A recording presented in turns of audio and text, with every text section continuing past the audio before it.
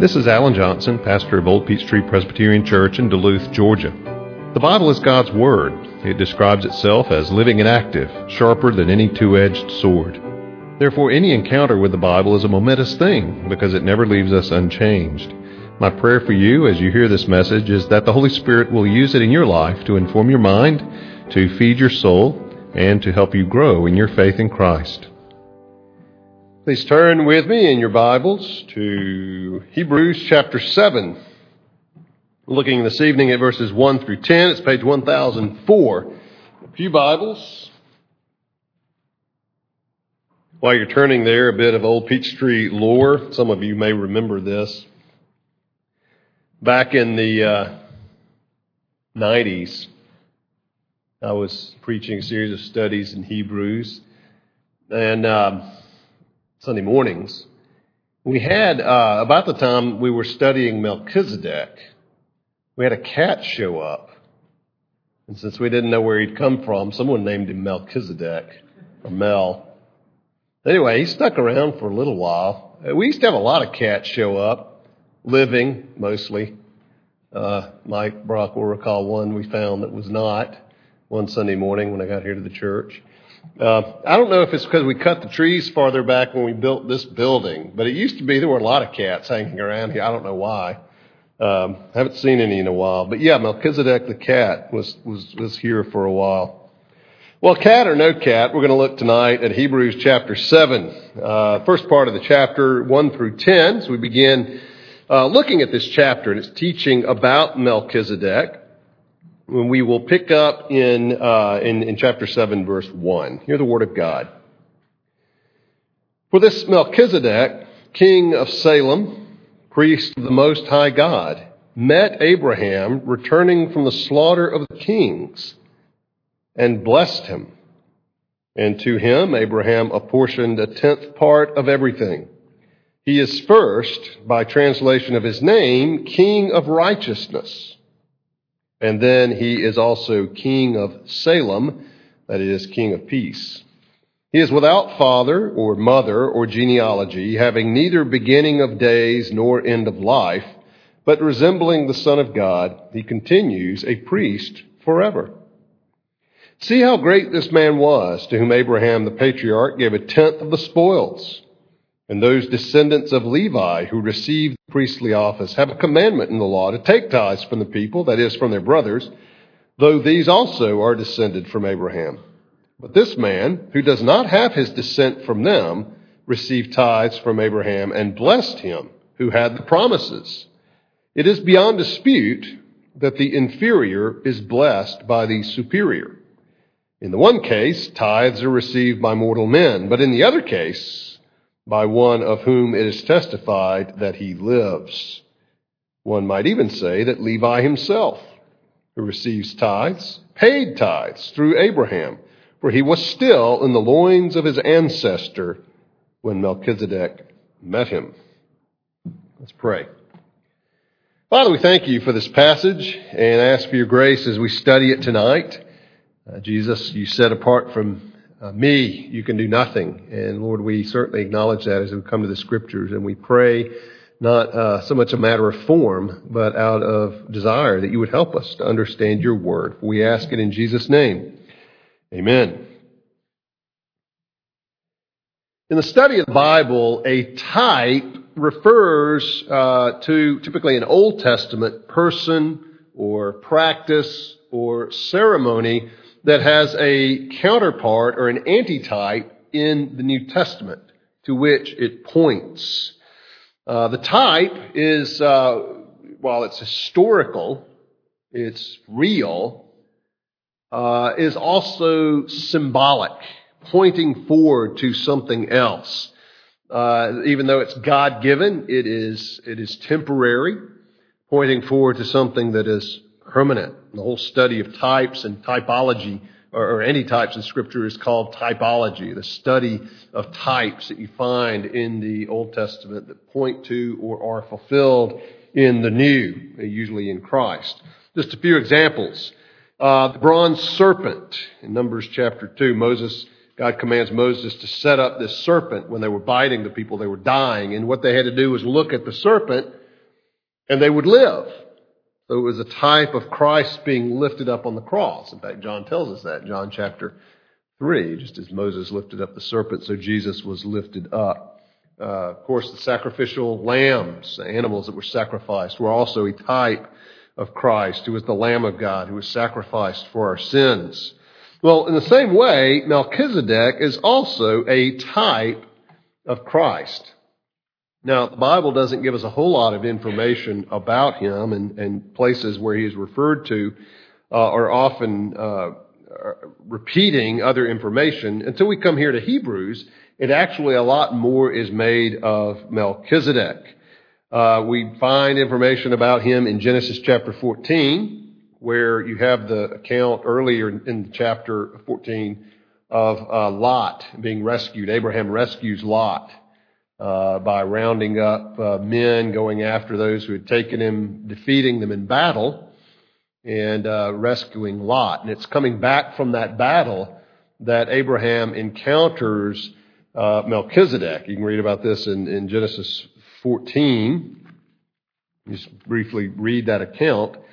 Verse 17, after his return from the defeat of Kedorlaomer and the kings who were with him, the king of Sodom went out to meet him at the valley of Shaveh, that is the king's valley.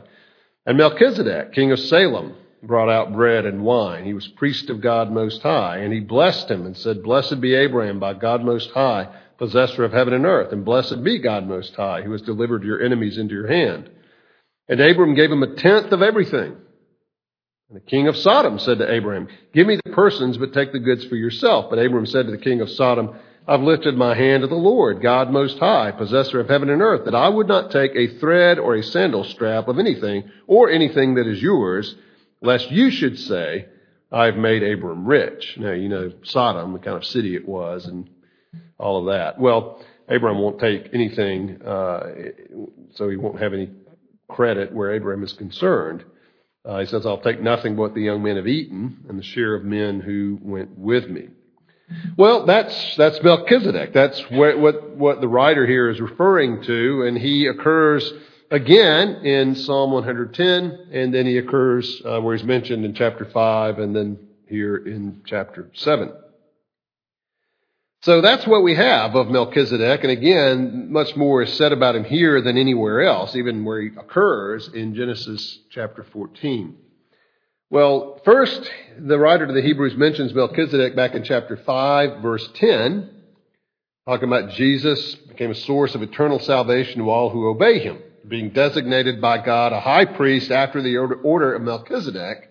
But then the writer to the Hebrews takes off on sort of this rabbit trail, this kind of sidebar, about the low level of those to whom he was writing. In fact, perhaps not only were they at a low level, they apparently had been doing better and have kind of fallen back. Their need for maturity, their need to make progress in the Christian faith.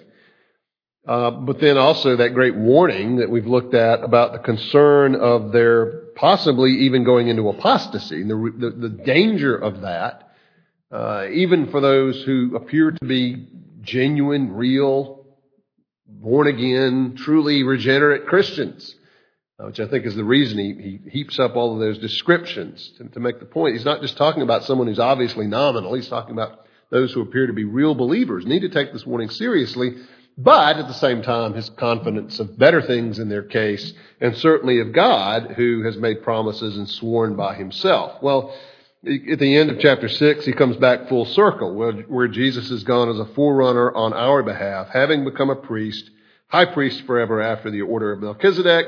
And whether they're mature enough to understand all this, or whether we are, he then proceeds to go ahead and teach about Melchizedek in chapter 7. And so let's look at what he has to say. Admittedly, Melchizedek is something of a mysterious figure. Some have suggested, even based on what's in verse 3, that he was an angel in human form. However, that doesn't seem to fit Genesis 14. He's acknowledged to be a human being. He's a king, a priest. Others suggest maybe he was actually Christ in a pre-incarnate appearance. But the problem is verse 3 says that he resembles the Son of God. He's like the Son of God, but it doesn't say he is the Son of God. And if he is the Son of God, he wouldn't be a type. He'd be the Son of God, right? So those don't seem likely. It seems best just to understand him as a historical person, a human being, whose ministry, whose life, whose priestly work is a type of that of Christ that the Scriptures pick up on. And by the way, one other thing before we actually look at the text in a little more detail, kind of dig into it. The whole teaching about Melchizedek itself, I think, points to the inspiration and the unity of Scripture. Because you have this reference to Melchizedek, which is fairly obscure in Genesis 14. If he were never mentioned again, we probably would have a hard time placing him. It'd be one of those names that just sort of, maybe, would come out in a Bible trivia match or something. Oh, yeah, Melchizedek. 1,000 years later, roughly 1,000 years later, he comes up again. He's mentioned in the Psalms. And then about another 1,000 years later, he comes up here in Hebrews. What is it with this guy? We hardly know anything about him, and yet he seems to be very important. So I think that does point to the unity, therefore the inspiration of Scripture. As far apart as they are in Scripture, as far apart as they are in time, that they all point to the Lord Jesus Christ. So it's just interesting that someone so seemingly mysterious and obscure is at the same time seemingly so important. Well, as we look at these verses 1 through 10, the writer, first of all, just presents the superiority of Melchizedek's priesthood. Talks about why it's superior. But then he also offers a few proofs why he says that, why this is in fact the case. So let's look at what he says just a little bit about the superiority of Melchizedek's priesthood in verses 1 through 3. First place, he says it's universal. It's not a national priesthood, but it's a universal priesthood. This Melchizedek, king of Salem, priest of the Most High God, met Abraham returning from the slaughter of the kings and blessed him. Now, Melchizedek came before Moses, came before Aaron and the descendants of Aaron and the whole Levitical priesthood, the priests who are part of the tribe of Levi, descendants of the tribe of Levi. Because of that, his priesthood is a bigger priesthood than theirs. Theirs was very much a national priesthood, very much a part of Israel itself. He was not of the tribe of Levi. Melchizedek was not, because, of course, Levi hadn't even been born, wasn't even around. He's simply described as a priest of the Most High God. He's not even described as a priest of Yahweh, God's covenant name with Israel. His priesthood seems to be sort of a meta-priesthood. It's bigger than Israel. It precedes Israel and functions in a more universal sense. The name, Most High God, El Elyon, God Most High, is a more generic name for God than Yahweh, the covenant name of God. And so whereas the Levites served as priests of Yahweh within Israel, a national priesthood, Melchizedek's was more of a universal priesthood. It was not bound by a nation. It was not bound by the later Levitical structure. Well, in the same way, Jesus' priesthood is like that. Jesus is a priest in the order of Melchizedek, not Levi. In fact, Jesus wasn't even a Levite. And so the comparison is made here. Jesus' priestly work is not limited to the nation of Israel, ethnic Israel, national Israel. It's bigger than that. It transcends that. He's the Messiah not just for Israel, but for the world. And so that seems to be the emphasis here in the first verse, priest of the Most High God. He is a priest of God as God, not just as the covenant God of Israel. And like that, he's a type of Christ who is a priest both for Jews, yes, but also for Gentiles, for the nations, for whoever puts their faith in him. There's also a royal priesthood. The Levites in Israel were subject to the king.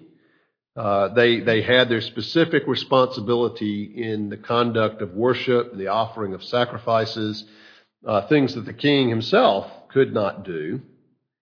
And yet, as citizens of Israel, they were subject to the rule of the king himself. They were set aside as the first fruits to God, a special class to be sure, but still under the authority of the king. They were not kings. But Melchizedek was a king of Salem. He's referred to several times as a king. And we read in chapter 14, what we read earlier in Genesis 14, that he is a king, the king of Salem, which was the ancient name for Jerusalem, Salem. He was a king. Melchizedek ruled over what would one day be Jerusalem, the city of David, the place where the temple would be. Yet well before that time, he was a king over Salem, king over Jerusalem. Now, in Israel, the role of the king, the role of the priest were two separate, distinct roles. And yet, the prophets prophesied of a priest king. Zechariah 6:13 says, "It is he who will build the temple of the Lord. He will be clothed with majesty. He will sit and rule on his throne, and he will be a priest on his throne." There'll be harmony between the two. Psalm 110, in which David mentions Melchizedek, also looks forward to the Messiah who will be both priest and king. What Jesus was, right? Prophet, priest, and king. All three of those offices now bound up in the person of Jesus that were separate in the Old Testament. Well before that, Melchizedek is both a king and a priest. So in that way, it's a royal priesthood and prefigures that of Christ, in which the two are bound together in Christ. Jesus is the king who rules over his people, yes, but he's also the priest who intercedes for them before God. Melchizedek's priesthood was also a righteous and peaceful priesthood. There was no permanent righteousness or peace related to Aaron's priesthood and to the Levites. They weren't permanent. That's why they had to be continually offered again and again. And the writer of the Hebrews will pick up on this later. But they provided no permanent forgiveness, no permanent atonement, no permanent peace. God honored the sacrifices. He instituted the sacrifices. But the sacrifices were more of a teaching tool than they were an actual atonement for sin. I mean, they signified that. They taught the principle that the soul that sins shall die, that the wages of sin is death, of grace, and God providing a substitute to die in the place of the sinner. But of course, the animals themselves could not atone for a human being.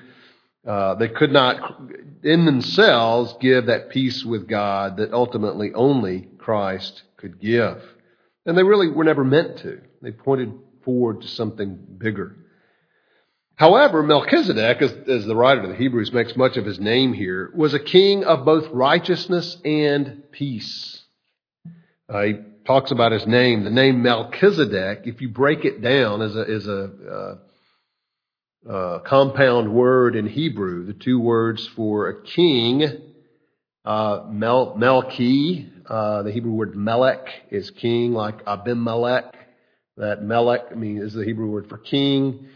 And the Zedek part, Melchizedek, Zedek is the Hebrew word for righteousness. So his name means king of righteousness. And the writer of the Hebrews is picking up on that to talk about it. But he's also, of course, by title, the king of Salem. Salem means peace. It's related to the Hebrew word shalom, peace. Salem, it's kind of an English version of shalom. But it means peace. He's the king of the city of Salem, or peace. So he's king of peace. But his name means king of righteousness. And the writer of the Hebrews is making much of that. He's first, by translation of his name, this is verse 2, king of righteousness. Then he's also king of Salem, that is, king of peace. And that's the order. Righteousness, peace. That's what the Levitical priesthood ultimately could never give. The writer of the Hebrews is admittedly playing off of the name and the title of Melchizedek, pointing out, though, that in his name, he points forward to Christ, who alone provides righteousness before God, which gives us peace with God and peace before God. And so he's making that comparison based on his name, that in that way he points forward to Christ. His name points us forward to Christ, who gives us righteousness and peace, who is the King of righteousness and the King of peace. His priesthood was also personal, not hereditary. It was bound up just in who he was. And we see this as well. Verse 3, he's without father or mother or genealogy, having neither beginning of days nor end of life, but resembling the Son of God, he continues a priest forever. Now, that was not true of the Aaronic Levitical priesthood. That was based on descent. If you were part of that tribe, you're part of the priesthood. However, with Melchizedek, that was not the case. His was personal. It was based on he himself. He just seems to come out of nowhere. The Bible gives no record of his lineage. The point is, they're irrelevant to his priesthood. It doesn't matter who his people are. God appointed him a priest. Priesthood is his, not based on who his father or grandfather were or anything like that. In the Levitical priesthood, that descent was everything. With Melchizedek, it meant nothing. They didn't know where he came from, but he was a priest appointed so by God. And that's what the writer's picking up on. Jesus, the same way. He's a priest in the order of Melchizedek, but not Levi. Again, he was not a Levite. Which tribe was Jesus from? Remember? Judah. Yeah. He wasn't even from the priestly line. And so the writer of the Hebrews is picking up on that, simply to point out that, like Melchizedek, Jesus' priesthood was personal. It was about who he was, not who his dad was or his grandparents. Now, as far as the kingship, the genealogy is there. We do have the genealogies for Jesus. And much is made of that as being in the line of David, which was extremely important. But as for his priesthood, it wasn't a matter of his genealogy. It was a matter simply of who he was and who God appointed him to be. Jesus was not qualified to serve in the Levitical priesthood by descent. He had no priestly pedigree in that regard. He didn't need one. His father appointed him to be the high priest. And ultimately, he was the one to which the Levitical priesthood pointed. As Hebrews 7:16 tells us, Jesus became a priest not on the basis of a legal requirement concerning bodily descent, but by the power of an indestructible life. And the last thing in these first three verses, Melchizedek's priesthood is eternal, not temporary. Now, the Levitical priesthood was temporary. It's temporary on a personal level. If you were of the line of Levi, you could serve, or of Aaron, part of the Levitical system, you could serve from age 25 to age 50, and you were through. That was it. But even the whole system itself was temporary. It wasn't permanent.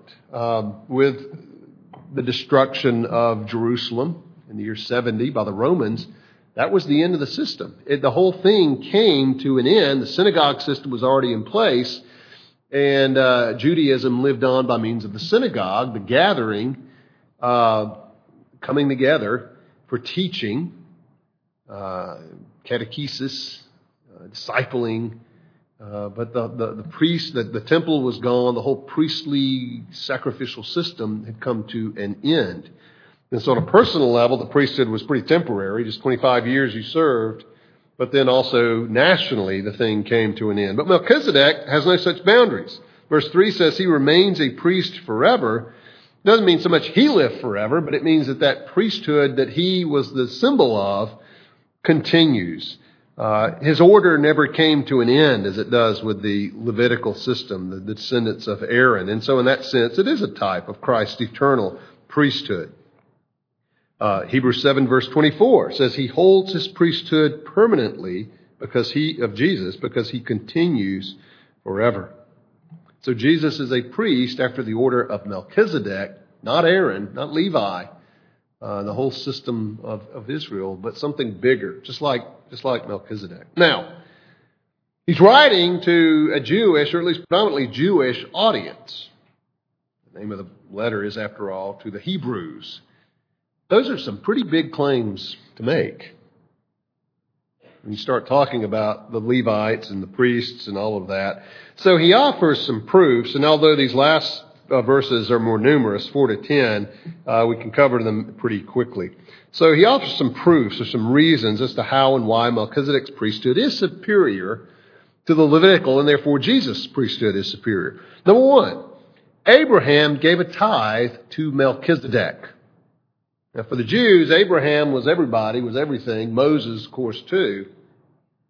But notice you have Abraham giving a tithe to Melchizedek.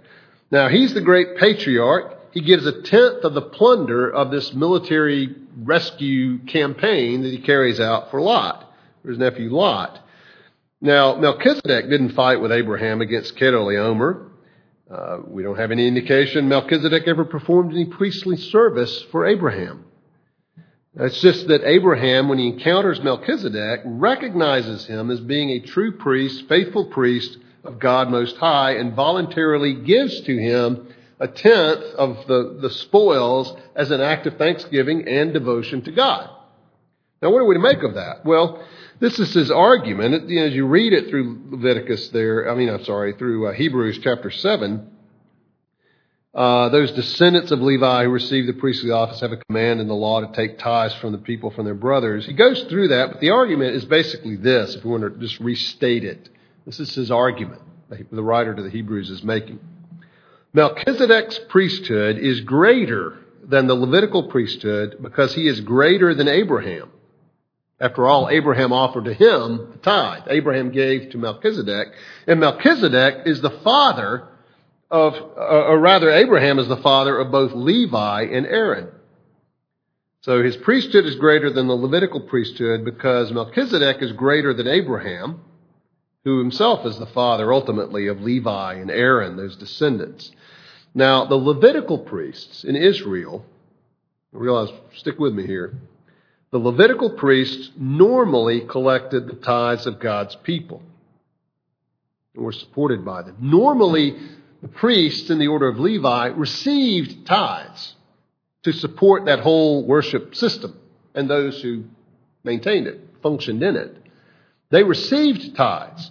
But the argument here is that they paid tithes to Melchizedek through their ancestor, Abraham. Now, it's kind of an extended argument. You have to kind of be thinking and follow him on that. But his argument is basically this, that the Levites, who normally received the tithes of God's people, paid tithes to Melchizedek through their ancestor, Abraham. That's the point that he's making in verses 9 and 10. One might even say that Levi himself, who receives tithes, paid tithes through Abraham, for he was still in the loins of his ancestor when Melchizedek met him, at least figuratively. He hadn't been born yet, was nowhere near being born yet, but through his ancestor, Levi was paying tithes to Melchizedek. So that's basically his argument here. Even before they existed, those to whom tithes were paid themselves paid tithes to Melchizedek, and so shows Melchizedek's superiority. Again, kind of an extended argument. You got to follow him on that. But that's his first proof. Abraham paid tithes to Melchizedek. It wasn't Melchizedek doing honor to Abraham. Second proof that he gives here, Melchizedek blesses Abraham. Now, one of the first things we learn about Abraham in the scriptures that Abraham himself learns from God is that Abraham is blessed by God, and through Abraham, the nations will be blessed. The letter of Galatians, Paul refers to Abraham as the man of faith, or some translations render it believing Abraham. But literally, Abraham, the man of faith, Galatians, I believe, 3. Well, we might also call him the man of blessing, because in verses 1 through 3 of Genesis 12, there's talk of how God is going to bless Abraham, and he's going to make him a blessing to all the nations. So Abraham is the man of blessing. However, when Abraham encounters Melchizedek, Melchizedek blesses Abraham. Kind of a turnabout. We see this in verses 6 through 7. This man who does not have his descent from the received tithes, who does not have his descent from them, received tithes from Abraham and blessed him who had the promises. So Melchizedek blesses Abraham, the man that God gave the promises to, the man who's supposed to be the blessing to everybody else, himself receives a blessing from Melchizedek. So you got to follow that. And so the writer of the Hebrews points out, in so doing, verse 7, it is beyond dispute that the inferior is blessed by the superior. Wow. He calls Abraham inferior to Melchizedek, because Melchizedek blesses Abraham. Bless you, my son. Whatever form it took. The point is, Abraham is in a position under Melchizedek. And so that's the argument he's making. If Melchizedek is superior to Abraham, then certainly Melchizedek is superior to Abraham's descendants, including Aaron, including Levi, and those. His final proof, Melchizedek's priesthood is eternal.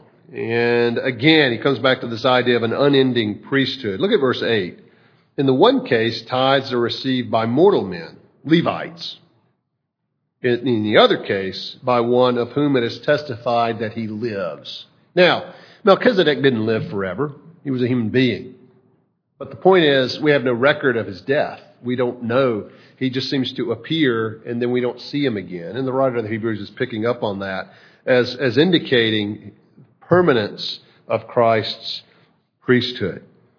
And so as a type, he lives on. Certainly the one to whom he points, the Lord Jesus Christ, lives on. And so in that regard, he's superior to Aaron. He's superior to the Levites, who, as we said, had a temporary priesthood, both in terms of personally serving, but also in terms of the institution as a whole. So those are his proofs. Abraham gave a tithe to Melchizedek. Melchizedek blesses Abraham. Melchizedek's priesthood, unlike the Levites, is an eternal priesthood, and so points to the eternal priesthood of Christ. Now, admittedly, those are some somewhat circuitous arguments and proofs that he makes. But that's what he's saying. If you read the chapter carefully, that is exactly what the writer to the Hebrews is saying here. So who has Melchizedek? He's not trivial. 3 times he occurs in the Scripture over long periods of time, indicating he's an important figure. And certainly here, and he goes on in the remainder of the chapter to talk more about the priesthood specifically that Christ has. But who was he? Well, that's a good question. And we'd answer from Scripture, he was an ancient priest king who was a type of our Lord Jesus Christ. Melchizedek's importance and his greatness lay in that he points us to Christ. Scripture makes much of that. That's a good question. Who is Melchizedek? A better question is, therefore, who is Christ? The one to whom he points. Because if Melchizedek is superior to Abraham, Christ is superior to Melchizedek, as the reality is to the shadow, as the antitype is to the type. Well, Christ is the reality of whom Melchizedek was but a picture. Christ is the true king priest, the royal priest, the eternal priest, who alone can give righteousness and peace with God. Better question, who is Christ? Best question of all. Is Christ your priest? Christ, in the order of Melchizedek, your priest, through your repentance and faith in him. Let's pray. Our Father, we thank you for this passage, difficult in some ways as it is. Father, help us to get our mind around it. Help us to understand Melchizedek, understand his ministry, but above all, Lord, understand Christ and the ministry that he had and what he did that Melchizedek points us to. And Father, we pray it all in the name of Jesus, our Savior, our King, our priest. Amen.